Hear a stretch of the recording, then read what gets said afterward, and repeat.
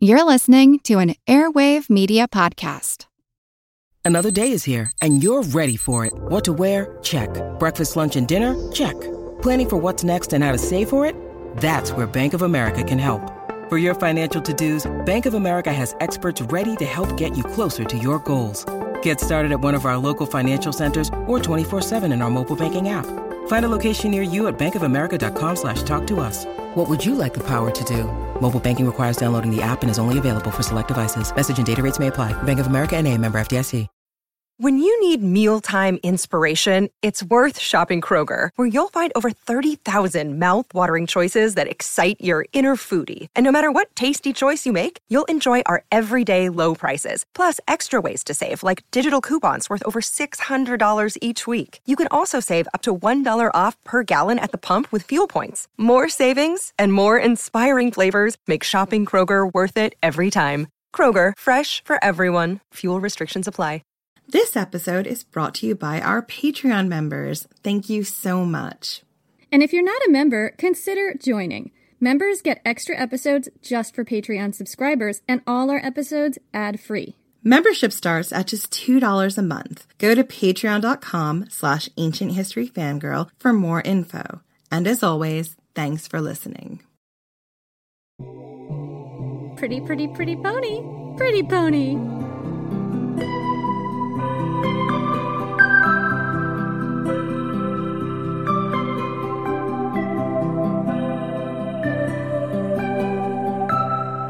He thinks he has your back against a wall, but you did not survive the horrors of the arena to die atop a frigid cliff. He thinks you have never been in a situation this dire before. He is wrong. You refuse to let this be the end of you. But that doesn't mean the situation isn't desperate. Many of your people have already sunk into despair. You're trapped at the top of the mountain with only one winding way down, and the Romans guard the path. The weather is deadly. Even now, a storm lashes your people with ice and freezing wind. There is no shelter up here, nothing to build with. The top of the mountain is a thin rim of rock and dust, the cliffs on one side plummeting down to the plains below, on the other into the mountain's heart. There is nothing to eat and nothing to drink. You look around at your people, huddled and miserable in the middle of the storm, and you know they won't last long. And that's what the Romans are counting on. The praetor's plan is to wait you out, to wait until you are too weak with hunger and cold to fight back. Your rebellion's success rests on a sword's edge. You have faced insurmountable odds before, but every time you have outthought your enemies, you know the game they are playing, because you played it once too. You served at their side, watched their backs as they went to war against your own people. There has to be a way out.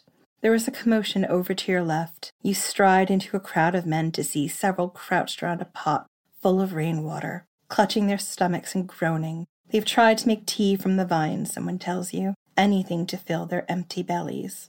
The vines, those are the only thing that grows on this cursed mountaintop, thick and nearly impossible to cut.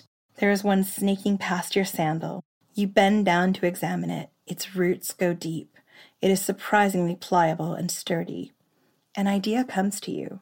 You might just have a way off this mountain, a way the Romans will never see coming. I'm Jen McMenemy. And I'm Jenny Williamson. And this is Ancient History Fangirl. So 2 weeks ago, we introduced you to Spartacus. We set the stage for his rebellion and showed you the complicated landscape of the Roman Republic during the 70s BC.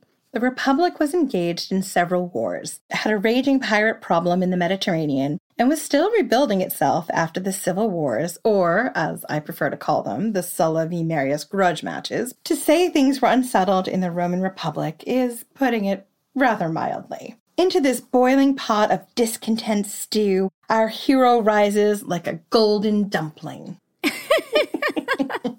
the fuck fuck wrote this shit? I remember it was my job to write the episode, and then... Into this boiling pot of discontented stew, our hero rises like a dumpling. Are you gonna let me finish and tell you exactly how this episode got written or not? No, I just want to make fun of it right now. So it was my job to write the episode, and I got completely overwhelmed, and I asked myself, what would Mark Antony do? Because that seemed like a good person to base my life choices on. Oh my God. So I took a nap in a blanket fort, and I woke up, and the whole episode was written, and the only thing I had to do was translate it from Latin to English. It was great. That is true. I was with her every step of the way where she was going, I can't translate Mark Antony's Latin. It's too full of curse words. Oh, Mark Antony didn't write this. It's definitely Julius Caesar. Julius Caesar's responsible for our hero rises like a dumpling, eh? He's very proud of that line. Julius Caesar, what have you got to say for yourself? I think he's not going to grace us with an answer. You know how upset he gets when you criticize his poetry. Are you seriously giving me crickets right now, Julius Caesar? You know what? You offered yourself up for ridicule and now you can't take the heat. You're a wussy. Fair enough. I'm just saying, Julius Caesar has the tiniest nards. Tiny little ding-dongs. Oh, we're giving him so much shit right now. Just because he has a magic D doesn't mean he has good nards. In our last episode, Spartacus and his... nards. I just think the word nards is funny. Can we just move on, Jenny? Yes, we can. Okay, moving on. In our last episode, Spartacus and his compatriots broke out of the ludus, or gladiator school, in Capua and began their rebellion. Spartacus's legend was spurred on by the prophecies of his lover, a priestess of Dionysus called the Thracian Lady. She told a story of Spartacus's divine mission from Dionysus and his favor with the god that inspired people to follow him. The religion of Dionysus was the religion of the lower classes, the religion of the disenfranchised and the underdogs, and this message no doubt instantly made his band of revolutionaries appealing to the enslaved and displaced in the countryside of Italy. After breaking out of the ludus, Spartacus and his fellow gladiators got their hands on some proper weapons and made straight for Mount Vesuvius. This was a refuge that would allow his army a place to train, hide out, and grow their forces quickly before the Roman Senate could send out reinforcements. Mount Vesuvius in the 70s BC was a sleeping giant, a massive volcano set in the Italian countryside. It had not erupted in living memory. The grounds around the mountain were fertile, great for growing wine and raising livestock. The ancient people had no idea the secrets the mountain contained. So they had numerous towns, rich country homes, villas, and farms all around the volcano. But this was also an area hit hard by the social and civil wars. There were still undeveloped places, farms and homes that had been ruined or abandoned after the redistribution of land left many family farmers homeless. In short, it was a great place for an army to disappear. And the farms and villas that weren't abandoned provided an opportunity for Spartacus to swell and sustain his army.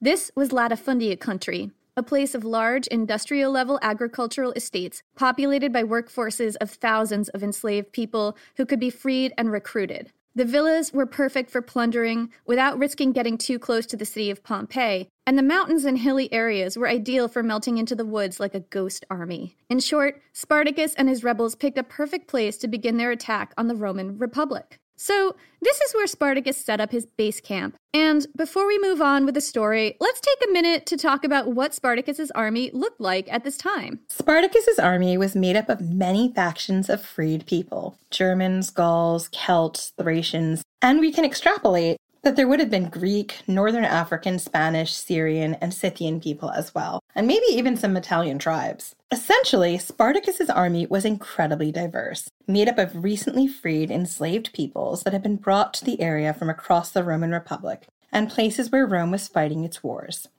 The ancient sources tend to only focus on a few of these groups: the Gauls, Germans, Thracians, and Celts, but that just confirms their bias, because the Roman Republic during this time would have been much more diverse, and Spartacus's army absolutely would have reflected that. Spartacus had several commanders who looked after various factions in his army. Two of the most important were Crixus and Anamaeus. These men were both Gauls, and they had trained together with Spartacus in Batiatus's ludus. They had taken the gladiator oaths together. They were bonded as brothers. Spartacus probably trusted them as brothers, despite their different tribal background from his own. The cult-like brainwashing that went into turning a gladiator into a brother worked in their favor. And when they broke out of their gladiator school, they did it together. Crixus and Anamaeus were both Gauls. We know very little else about them. We don't know their tribal affiliations. We don't know where they came from in Gaul. We do know that Crixus means curly-haired in Gallic, which I love. Picture it, Jen. He had these glorious curly locks, which were probably not doing so well in the Italian humidity. I don't know. Maybe there's like some like ancient pomade or like oil of some kind. Maybe he just put some nourishing oil in there and ran his hands through his curls and came up with glorious beachy waves. I mean, that's absolutely not how curly hair works, but let's pretend it is. Anyway, so Crixus is clearly Fabio with glorious curly locks. He's like a curly-haired, beautiful man. That's my story. Shamelessly objectifying Crixus now. I'm going to stop. Okay, I'm going to continue with the actual story. Okay, I'm just going to be over here writing my fan fiction about Crixus. You do whatever you have to do to get through this episode. So Spartacus would have looked to Crixus and Oenomaus to inspire and lead the Gauls in his army. Because as the army grew, Spartacus would have been less able to rely on the gladiatorial brotherhood to hold everyone together. We know from the Roman sources that Spartacus's army had internal rifts, and the factional struggles may have begun as early as this time at Mount Vesuvius. As we have talked about in our Vercingetorix series or our Thracians episodes, the Gauls and Thracians were tribal people with fierce tribal loyalties. They may have found it difficult to take orders from people outside of their tribal allegiances. The fact that Spartacus had 2 generals in charge of the Gallic branch of his army suggests that he had a massive amount of Gauls in his army, and that they might have felt more allegiance to Crixus or Oenomaus than to Spartacus. Whether this is because of their tribal loyalties or an innate distrust of Thracians or something like that, we don't know. But we do know that, much like Vercingetorix, Spartacus was herding cats who really didn't like each other and whose only reason for being in the same room was because they hated the Romans more. So Spartacus split his Gallic forces into 2 divisions, one led by Crixus and one led by Oenomaus. There are 2 reasons he may have had for doing this. 1, Spartacus might have been afraid to give either Crixus or Oenomaus that much power over the largest branch of his army. I mean, that's sensible. Or 2, Spartacus might have noticed infighting amongst the Gallic people and needed to divide the leadership to keep the tribes happy. We'll never know exactly why Spartacus chose to split the leadership of his Gallic forces, but we do know that it was a smart decision. It kept Spartacus in charge of the entire army and allowed him to be the driving and uniting force amongst the rebels. If he was worried about one person under him having too much control over too large of a faction of his army, splitting his Gallic forces is the way to go. Absolutely, especially when you think about how much he would have relied on his Gallic warriors. Because at that point in time, we know that Rome had been engaged in a lot of wars with Gaul. So the influx of freed Gallic people that Spartacus would have had in his army would have been really, really high. The other thing to consider here is that I remember reading somewhere, and I don't remember where the source on this was, but I remember reading somewhere at some point that Gauls were especially in demand as slaves on latifundias because they were believed to be really strong and hardy. That is an interesting thing, and that might be sort of why when the ancient sources talk about the breakdown of Spartacus's army, they lean so heavily on Thracians, Gauls, Celts, and Germans, because those were most of the people who were out in the countryside at this point in time. They might have been people who were like in the latifundias specifically at this point in time. That doesn't mean that there weren't other people as well in Spartacus's army. It just means that these might have been the largest factions for various reasons. The other thing is, too, though, that Rome was currently in a war in Pontus, I guess in the Turkey area and borders on like their eastern provinces. So there would have been people of color from that area in slavery, possibly in Spartacus's army. I think it was probably very diverse. It was incredibly diverse. We see the ancient sources focusing on what they think of as the people who Spartacus had in the largest groups, but that doesn't mean anything. Yeah, it doesn't mean that that was, in fact, the case, and it doesn't mean that that was the whole picture. So essentially, what Spartacus did was arrange his army like the Roman auxiliaries. He allowed his command of the different factions of his army to be enforced by hand-picked generals that shared a tribal connection with those factions and would be able to inspire those people's loyalties. He also allowed them to fight in the style that suited them best. So yeah, you're right. He's doing exactly what the Romans did when they had auxiliaries. Yeah, and in the short term, while he doesn't have time or the luxury of like building up an army in a way that everyone can be drilled to do the same thing perfectly, he's got to let them fight in the way they know how to. because that's the way in which he's going to get the most out of his warriors that he's got with limited time. I really think it's interesting charting the differences between Spartacus and Vercingetorix because they were both dealing with kind of the same problems. Like they had disparate forces. They were both in a time crunch. They had both fought on the Roman side before. And you see Vercingetorix trying to mold everybody into more of a homogenous group that only looked to him. But you see Spartacus kind of honoring and dealing with people's differences.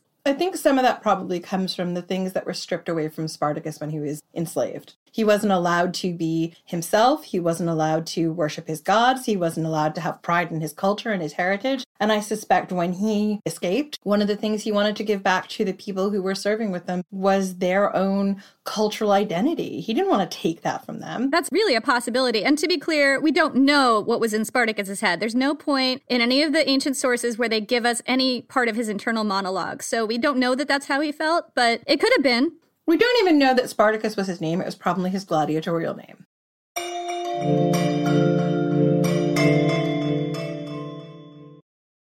Hello, everyone. You may recognize me as Gabby from the History of Everything podcast. And my name is Brenna, and you don't recognize me from anything yet. Together, we're two scientists who explore all of the weird little questions and conspiracies of the universe in our new podcast, Mystery of Everything. Everything has an explanation. We hope. But that is what we're here to figure out. We will dive into the science behind many popular conspiracy theories, such as vaccines causing autism, flat earth theory, and was the moon landing fake? And if so, why the heck would anyone even do that? But it's not just conspiracies. There's a lot of cool mysteries that we will attempt to use science to explain, such as near-death experiences, what made the Vikings go berserk, and can I control my co-host with MK Ultra? Wait, what?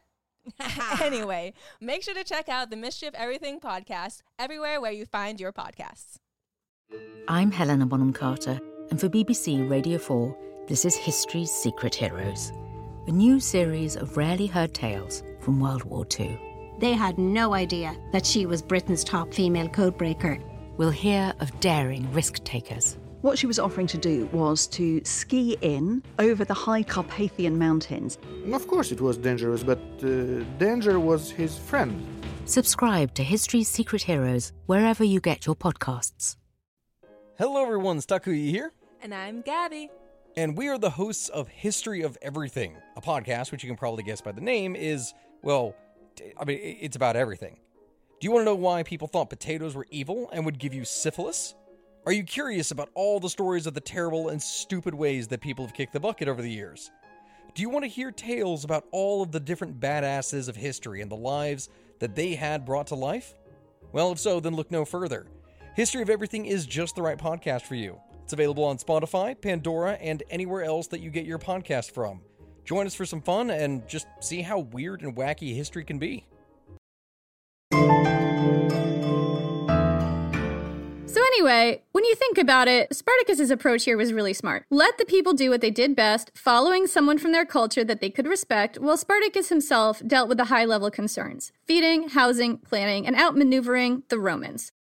Spartacus had two other generals as well, Gannicus and Castus. When they became generals is a little more up for debate, but they were Celtic and Gallic respectively, and they co-commanded the Germanic forces of Spartacus's rebels. We know little else about them. We don't know if they were also gladiators in Batiatus's Ludus, or if they had auxiliary experience, or why they were chosen to lead Germanic forces when neither of them were German. The speculation is literally endless. If you've watched the Starz TV show of Spartacus, and if you haven't, you now have homework. Go and watch it. How do you live with yourself having not watched this TV show? It's excellent. How do you listen to us? We've talked about it so many times, but anyway. But if you have watched it, then you know that Gannicus and Agron were based on the real Gannicus and Castus. But again, the entirety of stuff the ancient sources has about the Spartacus War is maybe 15 pages.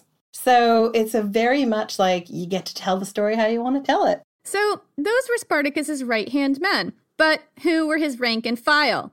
Well, We know Spartacus started out with at least 74 escaped gladiators, the initial band of men and maybe women, this is up for debate, who broke out of the ludus with Spartacus. So just about whether or not there were women, I have a feeling, knowing what I know about gladiators that Jen has taught me throughout this arc, I think that it was unlikely there were female gladiators with the original band because they were mainly seen in the provinces from what we know. I think you're probably right. We don't know the answer here. In theory, the ancient sources would have told us because they would have been a novelty, but... Like, if there's women doing things that women don't usually do, the ancient sources really get excited about it. So, you know, if there were lots of women fighting, we probably would have seen it, but maybe not. Well, I mean, there's so few details about so many things, but I think whether or not there were women who were gladiators with Spartacus, there were definitely women who broke out of the school with Spartacus. We could safely assume that there were women in his army at various points in time. There may have been women who broke out with him who were not gladiators, but who were enslaved on the ludus. And on the Stars show, they do have a lot of women who are martial and who fight with Spartacus. And they mostly come from cultures where women are more martial. I think that that's also a possibility. We can't rule it out. I think that there were definitely women in the army. There may have been some women fighting in his army. I don't think that that's out there to assume.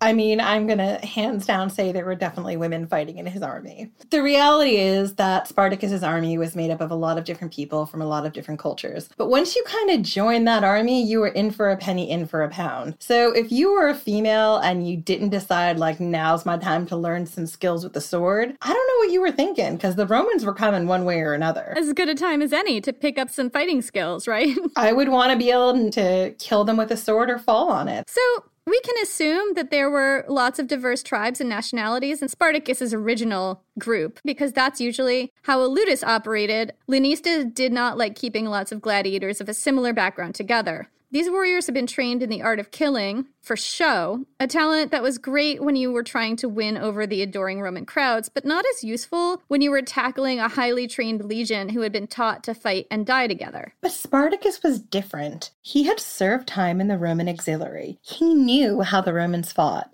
He knew what it was like to go up against the might of the legions. He had probably seen many people try it and lose. And he knew what he had to do to give his army a fighting chance. He had to take all of the skills he had honed in the ludus, all of the intelligence he had gathered in the auxiliaries, and combine them to create a rebel army that could stand up against Rome. It's really a cliche that gladiators were formidable enough to stand up to the Roman army on their own. I don't think that that is the case. There are two other points in history I can think of besides the Spartacus Wars where you see gladiators facing off against the Roman army proper. One is during the Sulla and Marius Wars when Marius marshaled a troop of gladiators to defend the city against Sulla, and the other was later on during the Empire. We covered this in the Pupienus and Balbinus section of our series that we did about the Praetorian Guard, and both times the gladiators lost pretty badly. And you know what? That actually doesn't surprise me, because most gladiators, as we said, they came from different tribal backgrounds. They didn't want to serve the Romans. In this instance, Spartacus is giving them one reason to fight a common enemy. We don't know how the gladiators in these other situations felt, but I think that that had to have been a factor. I think, and the other thing is that the difference here is that Spartacus really understood how the Romans fought because he's fought with them too, so he was not just a gladiator.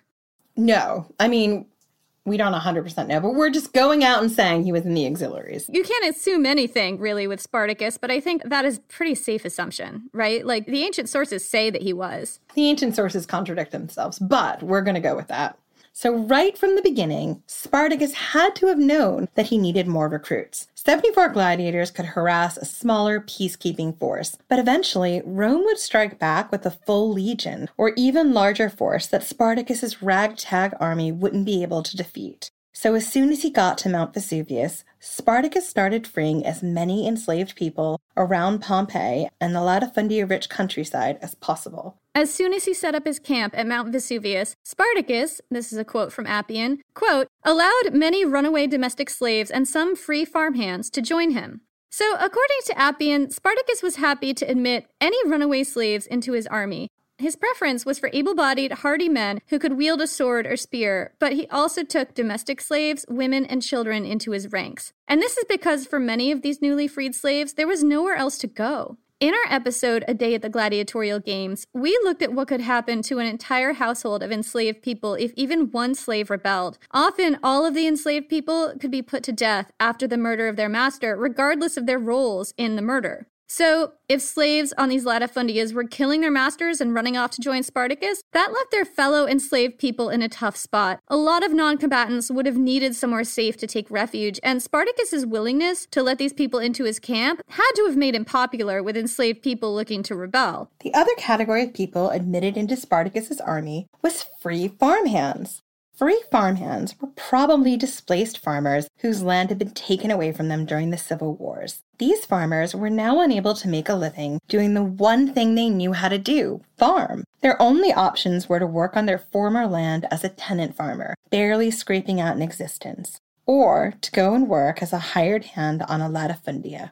Neither of these options were appealing to farmers, who just a generation ago had been able to make a good living working their own lands. But after the land redistributions of the social and civil wars, after the widespread expansion of the latifundia system, the options for a small family farmer were slim. No doubt, many of these free farmhands had a chip on their shoulder, a desire to make the people who had taken away their livelihood and homes pay. And once again, Spartacus was happy to shelter these people. So these were the people who made up Spartacus's army, and while some of them may have been taken prisoner while fighting in armies that lost to Rome originally, and that's why they were enslaved in the first place, many did not have combat experience. Spartacus needed space and time to turn these people into a proper fighting force.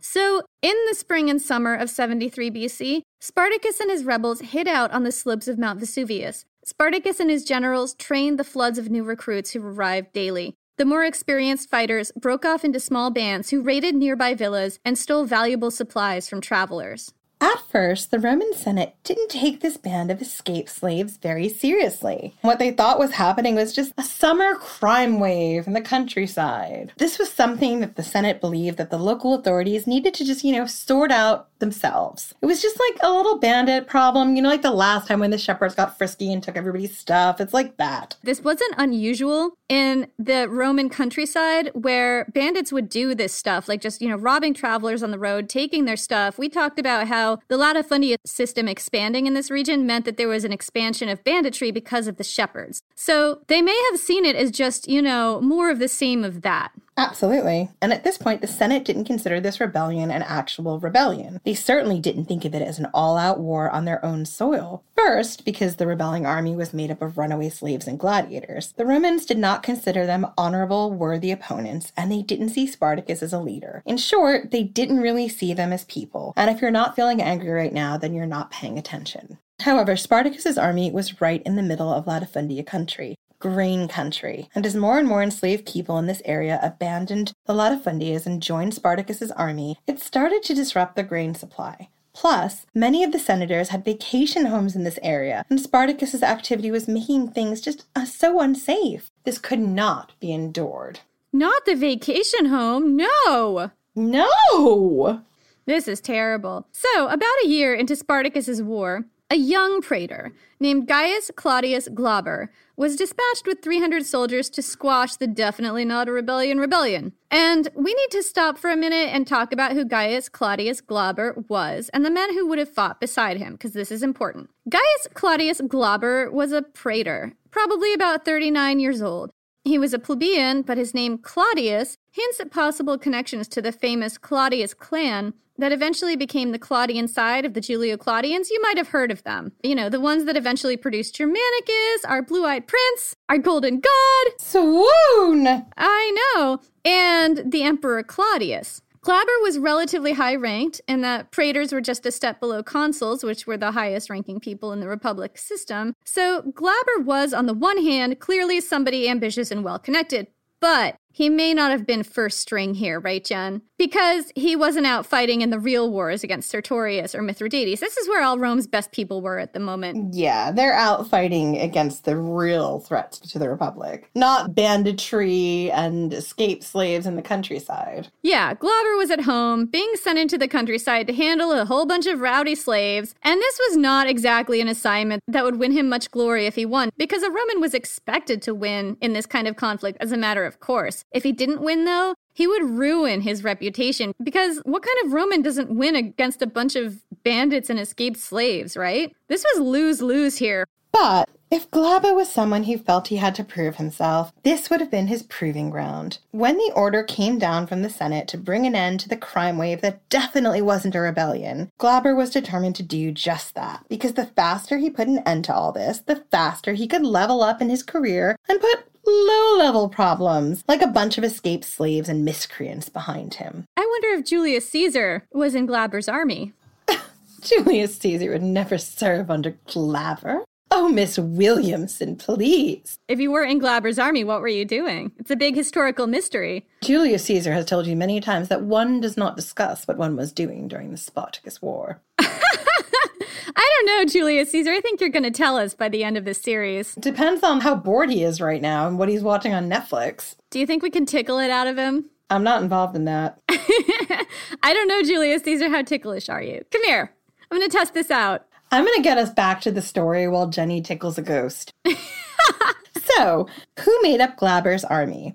According to Appian, quote, instead of legionary forces, Glaber had anyone they could quickly conscript on the way to Mount Vesuvius, because the Romans did not yet class the affair as a war, but as a kind of raid akin to piracy. Most of the seasoned fighting men were off at war with Rome's foreign enemies, Sertorius in Spain, and the Mediterranean, and Mithridates in Pontus. The men left behind in Rome and mainland Italy were either retired soldiers or young men who had little to no battle experience, not a great combination. But the Roman arrogance was so great that they firmly believed that this less than experienced army was more than a match for Spartacus. They figured they'd have this rebellion wrapped up by the end of the summer max. Like, it's not going to take any more time than that, guys. Trust me. So Glaber marched his army of 3,000 inexperienced boys and senior citizens, brought out from retirement, down to Mount Vesuvius, and somehow pushed Spartacus's army to retreat up to the top of Mount Vesuvius. How did he do that? We don't know. But here's what happened next, according to Plutarch. Quote, then Glaber, with his 3,000 soldiers, laid siege to Spartacus's army, in a position which they took up on a hill.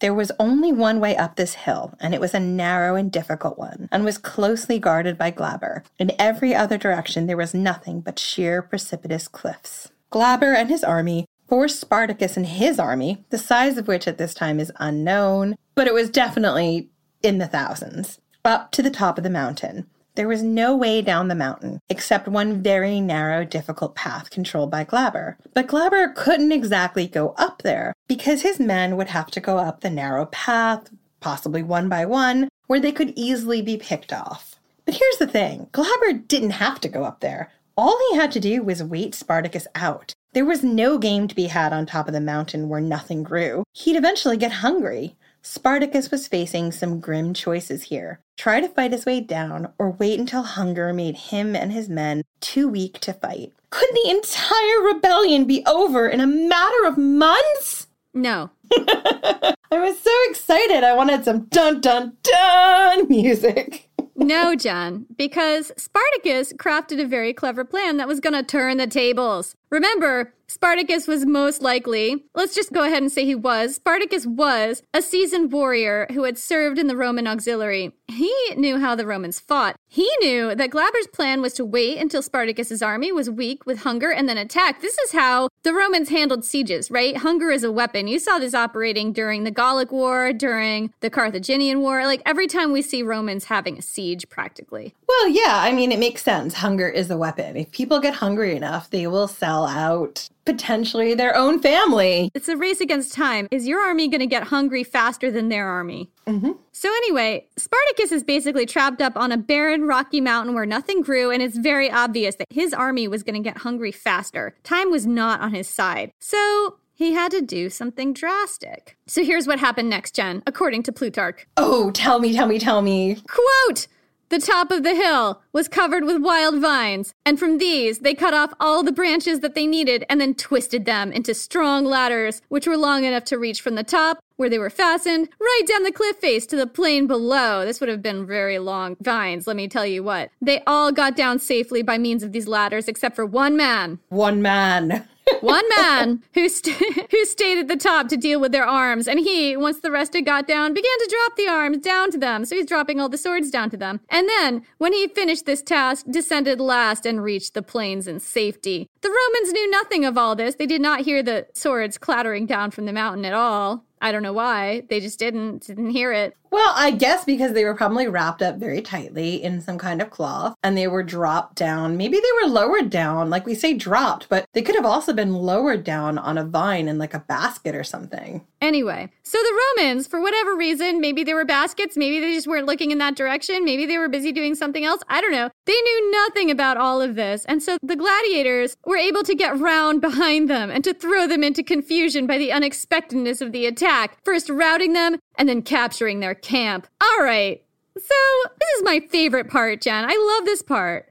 Me too. This is just one of those parts that, like, you don't actually hear a lot about when people tell the Spartacus story about, like, the time he was besieged on Mount Vesuvius. He weaves his own rope and then rappels down the mountain to attack the Romans from behind. Like, it's so epic. It's so epic. It's one of the reasons why the story of Spartacus is just so enduring. Yeah, but I also feel like this part of the story is almost never reproduced except for in the Stars series. Yeah, we're just going to plug it again. I feel like Stars, would you like to sponsor this season? Stars should be sponsoring us for the amount of times we've plugged their show. Yeah, so if any of you work for Stars or know anyone who does. Does anybody know Dustin Clare? Please give him my number. Also, if anybody knows the historians or anyone who worked on the show, oh my God, we'd love to interview them. God, swoon. Anyway, let's keep on topic here, okay? Spartacus and his rebels wove some vines into ropes and then rappelled down the mountains like fucking badasses to sneak behind Glaber's army, surprise them, capture their shit, their weapons, their supplies, and then kick their asses all the way back to Rome. Ancient Warfare 101 says the best way to win in an ancient world battle is to go around the back. Spartacus, let's just say, he was a good student in that way. And this is one of the points in the story that completely confirms to me that Spartacus really was a Thracian and not just someone trained as a Thrax gladiator, which historians aren't sure was true or not true, because the Thracians were mountain people from Eastern Europe and around the Black Sea. It doesn't surprise me that they knew how to climb down a mountain.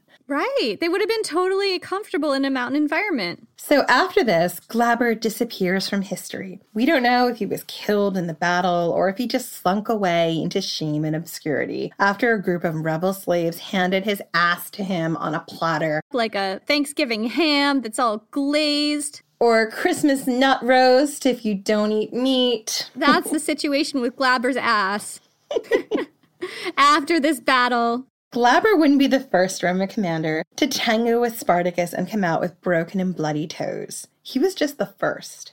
But Spartacus also suffered a devastating loss around this time, because not long after, his general, Oenomaus, disappeared from the records. We don't know exactly what happened to him either, but historians think that he probably fell in battle, and his death would change the shape of Spartacus's army. When Oenomaus and Crixus controlled the Gallic recruits, Spartacus had fairly solid control over the entire army. With two trusted Gallic commanders leading his large Gallic force, no one man had total control over the Gallic troops. But with Oenomaus lost, Crixus took sole command over the Gallic warriors. In the summer of 73 BC, this might have seemed like it was working out fine, but as summer wore into autumn, there is no doubt that cracks started to appear in the relationship between Spartacus and Crixus. Even so, as summer bled into autumn 73 BC, Spartacus was the undisputed power in the countryside. His army, first filled with runaway slaves and free farmers, now gained a new kind of fighter. A fighter who had a very specific skill set. A fighter who knew the fields and hills of the countryside like the back of his hand. A fighter who could hunt and track and scout, as well as fight and brawl. I'm talking, of course, about Jenny's beloved shepherds. Swoon! So I also think like one of the things that shepherds don't get enough credit for, in addition to being able to hunt and track and fight and brawl and know the countryside, is they were probably expert slingers. They had to have been, right? First off, a sling is extremely cheap to make. Like, you just need, I don't know, a few strips of, like, leather. Your ammunition is free. Your ammunition is free, so it's just like rocks you find on the ground. So I feel like they had to have been slingers because using slings would have been really key in fighting off, wolves and other predators attacking the herds, for example. I would think that a lot of the shepherds would have had sling experience, and as we all know, slingers were a very deadly contingent of any army. They were, and I would posit that potentially Spartacus didn't have anything like this before that. Most of the people he would have with him would have been warriors. Actually, it sounds like a lot of Spartacus's people were non-combatants, and those that were maybe soldiers in armies that had been enslaved because they lost. Yeah, that's kind of what I mean. Of the fighting people, it doesn't sound to me like they were slingers. Sure. And the people who we are talking about who mostly had joined his army were the Gauls and the Celts and the Thracians. And the Germans were very much of a hierarchical warrior culture where actually what they would have wanted to be was a warrior with a sword or maybe a bow and arrow. So we're not talking a lot of people who are like, let me train to be a good slinger. Slingers were low status in the army, even though they were extremely effective. So the higher status warriors would have wanted to be swordsmen or cavalry or something like that. But the thing about slingers is they would be able to really help Spartacus in a different type of guerrilla warfare that he hasn't seen yet. Yeah, and I don't think there's anything in the ancient sources about him having slingers in his army. This is just us conjecturing that it would have made a lot of sense, and it would have made a lot of sense that shepherds in particular would have had this skill. Yeah, and it would have been a great skill to teach to some of those non-combatants, because it takes skill to be a slinger, but most people could be a slinger. Yeah, you don't need a lot of money to pay for a lot of fancy metal accoutrements. Not even that. You don't have to have a lot of upper body strength. You don't have to be able to run really quick. You don't need any of those things to be a slinger. Yeah, it's a really good point. Like, the barrier of entry would be very low. Exactly. So after Spartacus defeated Glaber, he'd proved himself to the shepherds. They'd been watching this situation carefully, taking advantage of the chaos, I imagine. But now it was clear that Spartacus was the biggest bad in the countryside, and the shepherds, agents of chaos themselves, wanted in. According to Plutarch, quote, "And now they were joined by numbers of herdsmen and shepherds of those parts, all sturdy men and fast on their feet. Some of these they armed as regular infantrymen and made use of others as scouts and lighter troops." So I've got to say that the shepherds had to have been a game changer for Spartacus. Now he had recruits who were pretty much ready-made infantry. They already had fighting skills. They did not need to be trained. And the shepherds knew the land and its resources like nobody else. Specifically, they knew where the wild ponies lived, Jen. I know, Jenny. This is my favorite part. This is another part about the Spartacus story that I have never seen anyone actually, tell. It's not in the Star series either. It's not. But this was one of the moments when I was doing the research for this episode. It was probably 1 or 2 a.m. my time because I'm such a night owl. And I texted her, Jenny, Spartacus tamed wild ponies for his army. And I literally just swooned so hard that I hit my head on a table and passed out. And my cat ate my face. I mean, thankfully she fell over on FaceTime so I could see what Heloise was doing. And then I made a loud, "Wah!" and she stopped biting before she took out Jenny's entire eyeball. That's right. My eyeball is still here. I have told my cat many times that when I die, she's allowed to eat my face. I think she just thought that it was time. It's like, oh, my inheritance, Jenny's face.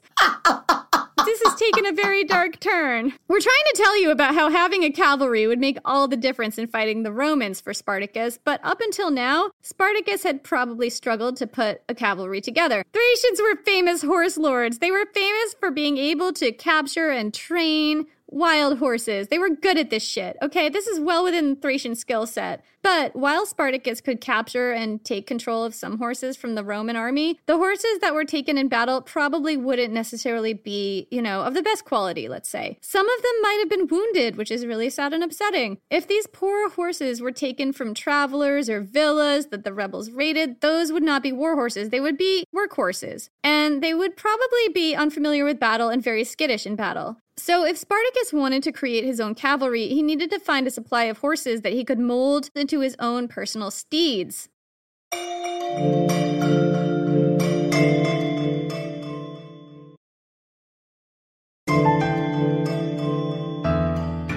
The shepherds led Spartacus to herds of wild ponies, which he and his men captured and trained as war horses. And before you ask, Jenny, no, we don't know the breed of horse. We don't know what populations they descended from. And we don't know how the rebels caught and tamed the wild ponies or horses. I don't know how you know exactly what questions I'm going to ask, but you do. Oh, I do, because your love of horses is like my love of penguins and my love of puffins and elephants and rabbits, foxes. You know how obsessed I am with horses. I do. But here's the thing. The ancient sources just weren't interested. They were not interested in this aspect of Spartacus's war. I don't know why. It's ridiculous. They should have been. Modern historian Barry Strauss, in his book, The Spartacus War, gives us these small, tantalizing details about wild horses. Quote, during their travels, the rebels had captured wild horses that roamed the southern Italian countryside. To their good fortune, they were in horse country. Even today, wild horses are seen in the mountains of southeastern Campania. Celts, Germans, and Thracians were good enough tamers to train them, and so was born the insurgents' cavalry. So, I bet you I know what kind of horse this was, Jen. Oh God, I bet you did a deep dive into what kind of horse this was.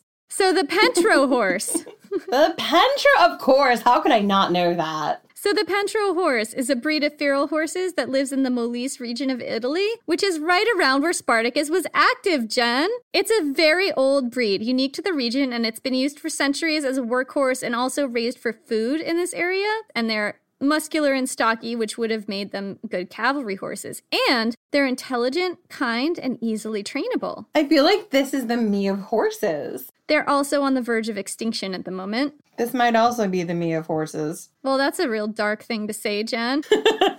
Maybe you should get some talk space. I don't know. There's just the one of me, Jenny. I haven't multiplied. I'm trying to tell you about the Pentro horse. Can we just talk about the Pentro horse? So the Pentro horse is not a protected species in the area, despite the fact that there's only about 250 of them left. And there's been an influx of wolves in their habitat recently, which has brought the numbers down more. I mean, these poor horses just have to fight off wolves all the time. And I don't know if this breed of horse itself was around since the time of Spartacus, but there's a possibility that it's descended from domesticated or feral horses who were around at the time of Spartacus. So maybe there's a connection there. And if I can find like a rescue association specifically dedicated to the Pentro horse, I will put it in the show notes. So please check there if you would like to help these horses. So, in the summer/autumn of 73 BC, Spartacus and his men rounded up and trained these wild horses, turning them into war ponies. Spartacus built his own cavalry made up of war ponies that he trained himself. Swoon. I mean, this part of the story is just so ripe for romance novels. One day, I'm going to write a romance novel about Spartacus or just a historical fiction novel about it, and I will not leave out the war ponies. Just imagine Crixus with his lovely, luscious, curly locks swaying in the breeze. Crixus with his locks and Spartacus and just the entire story from a female point of view. Who's gonna ride your wild horses, Jen? Spartacus. I know! So this is yet another place where I think Spartacus was definitely a Thracian. Because Thracians were horse lords, as we've said many times. They were known for their skill in breeding and taming and training the finest horses. But while Spartacus was putting together his cavalry, another major event happened that would have a profound impact on Spartacus' story. And this one was far from the shores of Italy. Sertorius, that rebelling general, was assassinated. We mentioned Sertorius in our last episode. He was a disaffected Roman populist currently leading a rebellion in Spain, the last of the great Marian populists from the Sulla and Marius Wars.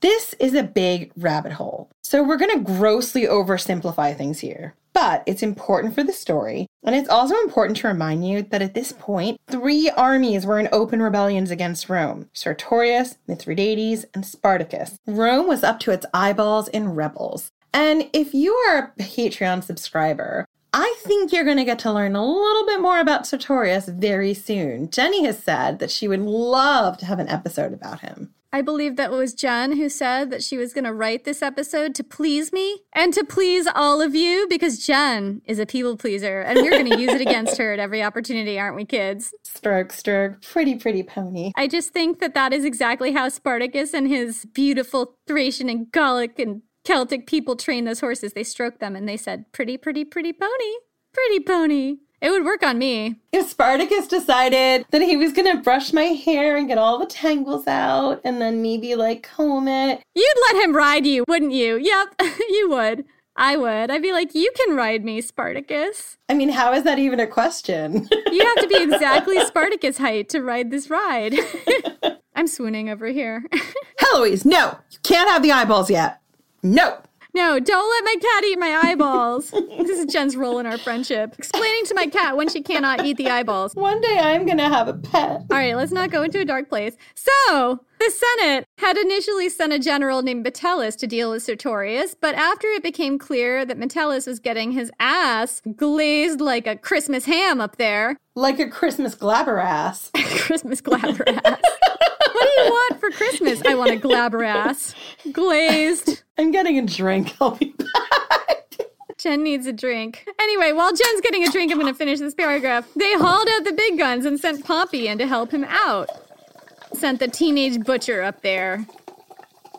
Pompey Shark. He wasn't a teenager at this point in time, though. No, he wasn't, but they still called him the teenage butcher because of all the butchering he did when he was a teenager. Or because his dad was a butcher. One or the other. Strabo the butcher. I don't think it was because he was an actual butcher. Damn, I'm not getting my history right again. Shocker. Strabo the butcher. There's not enough people named Strabo. There's not enough people who have, like, fun nicknames like Strabo the butcher and the teenage butcher.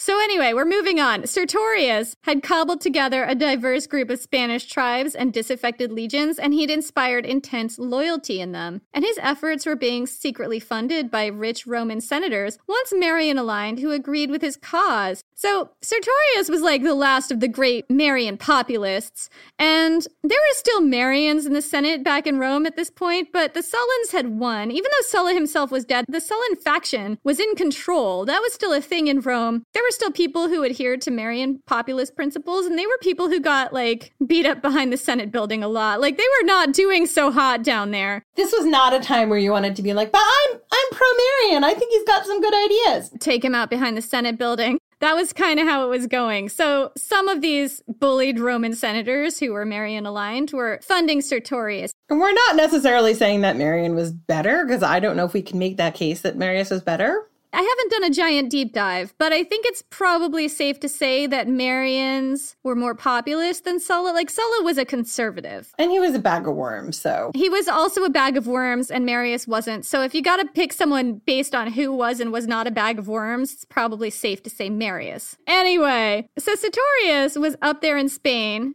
attracting allies and getting all this money in from the heavily bullied Marian factions in Rome on a secret basis so they didn't get beat up even more behind the Senate building. And he was causing the Sullan faction-controlled Roman Senate a lot of trouble. But those rich Marian backers, secret Marian backers, were beginning to realize that this was a doomed effort, that Sertorius was doomed. And around this time, the Senate issued a decree that, according to Plutarch, quote, should any Roman kill Sertorius, he would be given 100 talents of silver and 20,000 acres of land. And if he was in exile, he would be free to return to Rome. So this was a huge incentive for somebody to just get some initiative and stick a knife in Sertorius's back and end this war. Absolutely. And that's exactly what happened. A group of Roman senators conspired with a man named Properna, an ally of Sertorius, to assassinate him. And this assassination, by the way, was extremely dramatic and took place at a big feast, red wedding style. And when Jenny does the mini-sode, it's going to be so amazing.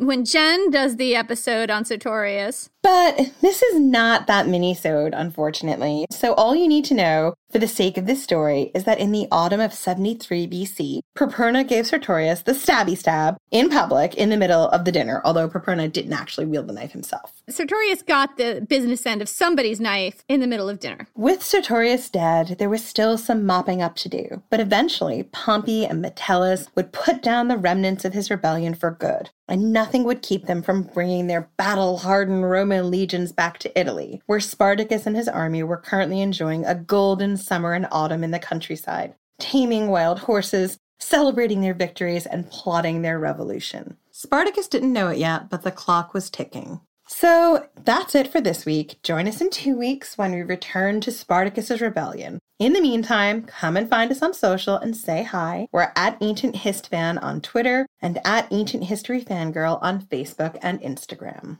And make sure you check out our Patreon. For as little as $2 a month, you get access to exclusive episodes like the one Jen is going to write about Sartorius. We have about 12 minisodes on our Patreon, with topics ranging from mythological ways to die in the arena, to pirate queens, to what Julius Caesar thought about the Battle of Winterfell in Game of Thrones.